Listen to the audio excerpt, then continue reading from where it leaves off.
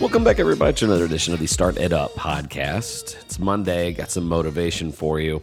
We started off our cohort. For those of you who don't know, I work with the finalists for the Indiana Innovate Within pitch competition, and these kids are a joy to get to know.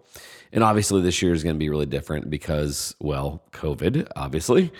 And what we've been doing this first week is just talking a little bit about what we call the passion and purpose matrix. Kind of that ikigai kind of way is, where does your heart lie? Where are your passions? And then also, what purpose are you looking at? And really, how do your talents align? Because we had some kids this year, without a doubt, had some really wonderful pitches for business ideas. And in some cases, they were businesses. But I also wanted them to now at high school age, wanted to have them take a look at, what their passion and purpose is. And a lot of times to visualize that, I always take them through an exercise, and it goes something along like this. I said, imagine if, now maybe some of them aren't 18, but imagine if you go down to the gas station, you buy a scratch-off ticket, and you win $2 million. Which actually means you win like $1.2 million after taxes. And I said, you now do not have enough money to retire for the rest of your life, but you can do what you want now for the next, 5 years, maybe more, depending on what you do with it. What do you do? And I had easy answers like, I'll invest it. Okay, I said, fine, but what do you do? I said, you have enough money that, how are you going to spend your days? And the majority of our participants this year are exiting seniors. So here's the way the majority of them answered. I'd go to college. Okay, why? Because I'll always need a degree. I said, you have $1.2 million. That's true. Well, and I say, what is your degree in? And some of them said, I don't know.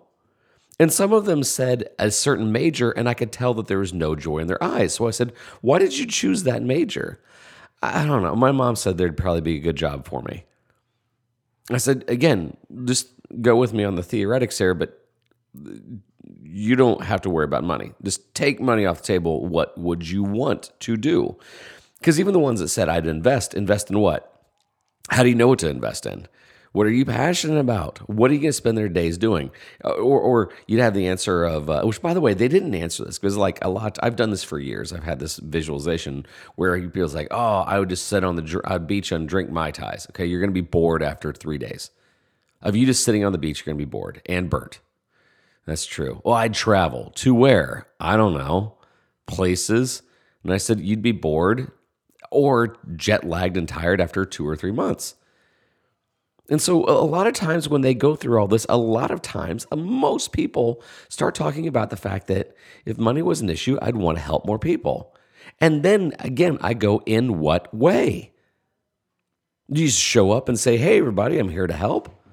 Because this forces them to think about, okay, what could I do? What do I have a decent talent in? My favorite answer was come from a young man, and he said, his eyes lit up when I said, what are you really passionate about? He's like, oh my gosh, musicals. I love being in musicals. I just didn't have that many opportunities because I lived in a smaller town. And I said, so if money wasn't an object, what would you do? Because he had listed a career that he might go into that he admitted he may or may not have had a lot of passion in. And he says, I don't know, I just want to perform. I said, where? He is, well, whoever would book me. I said, again, if you have the 1.2 million, you can just go play for free. And this look of, came across his face. Because we have conditioned ourselves, I get it. Parents are saying, get a sensible career, get a good job, all this other stuff. But just for a while they're in high school, what is your purpose?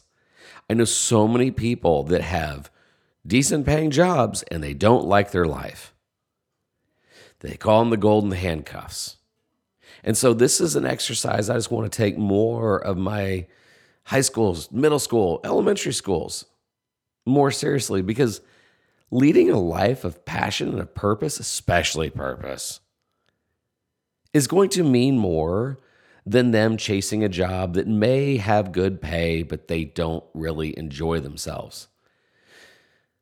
Put frankly, I know a lot of people that are living, but they've never been alive. And that hurts my soul when I see that. So while you're young and you have all your options laid out there, what is that ikigai thing? What is that thing that's not just a hobby? It's something you're good at, something you're passionate about, something you could get paid for. And do you want to pursue that? At minimum, it's really fun to play out that scenario. It's fun to think about, if I didn't have to worry about money, what would I do, spending my days doing? And who would it benefit other than me? Because I think a lot of people would get bored if it was only benefiting them. So I'm anxious to hear what you have. I mean, what is your thing? I was so blessed in the sense that for 21 years, I got to get up and improve lives of young people. That was my job. I got paid to help them be successful in life. And honestly, what I'm doing now with the foundation is equally as awesome. Is that my foundation, we collect money and we have donations and we have partnerships to give away to students that have a dream and a plan and some ambition and a desire to want to bring value.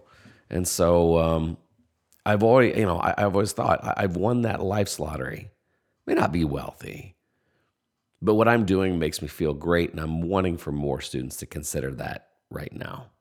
If you want to let me know what you have on what your passion, purpose matrix is, you can always email me, throw me a link or throw me a comment on Facebook, whatever. We do enjoy those, especially Jamal and I read those. Also, we might be, was that 2 weeks ago, we had a young lady on our Crucial Conversations on Friday podcast. We might be looking for some more young people to do that. That just got great feedback on that, and just Jamal and I loved talking to that fourth grader who was doing classes for her class on Facebook and online. All right, it's all the time we have today. For those of you that participated and got a chance to reach out to your mom, I hope you had a good Mother's Day and celebrated with her.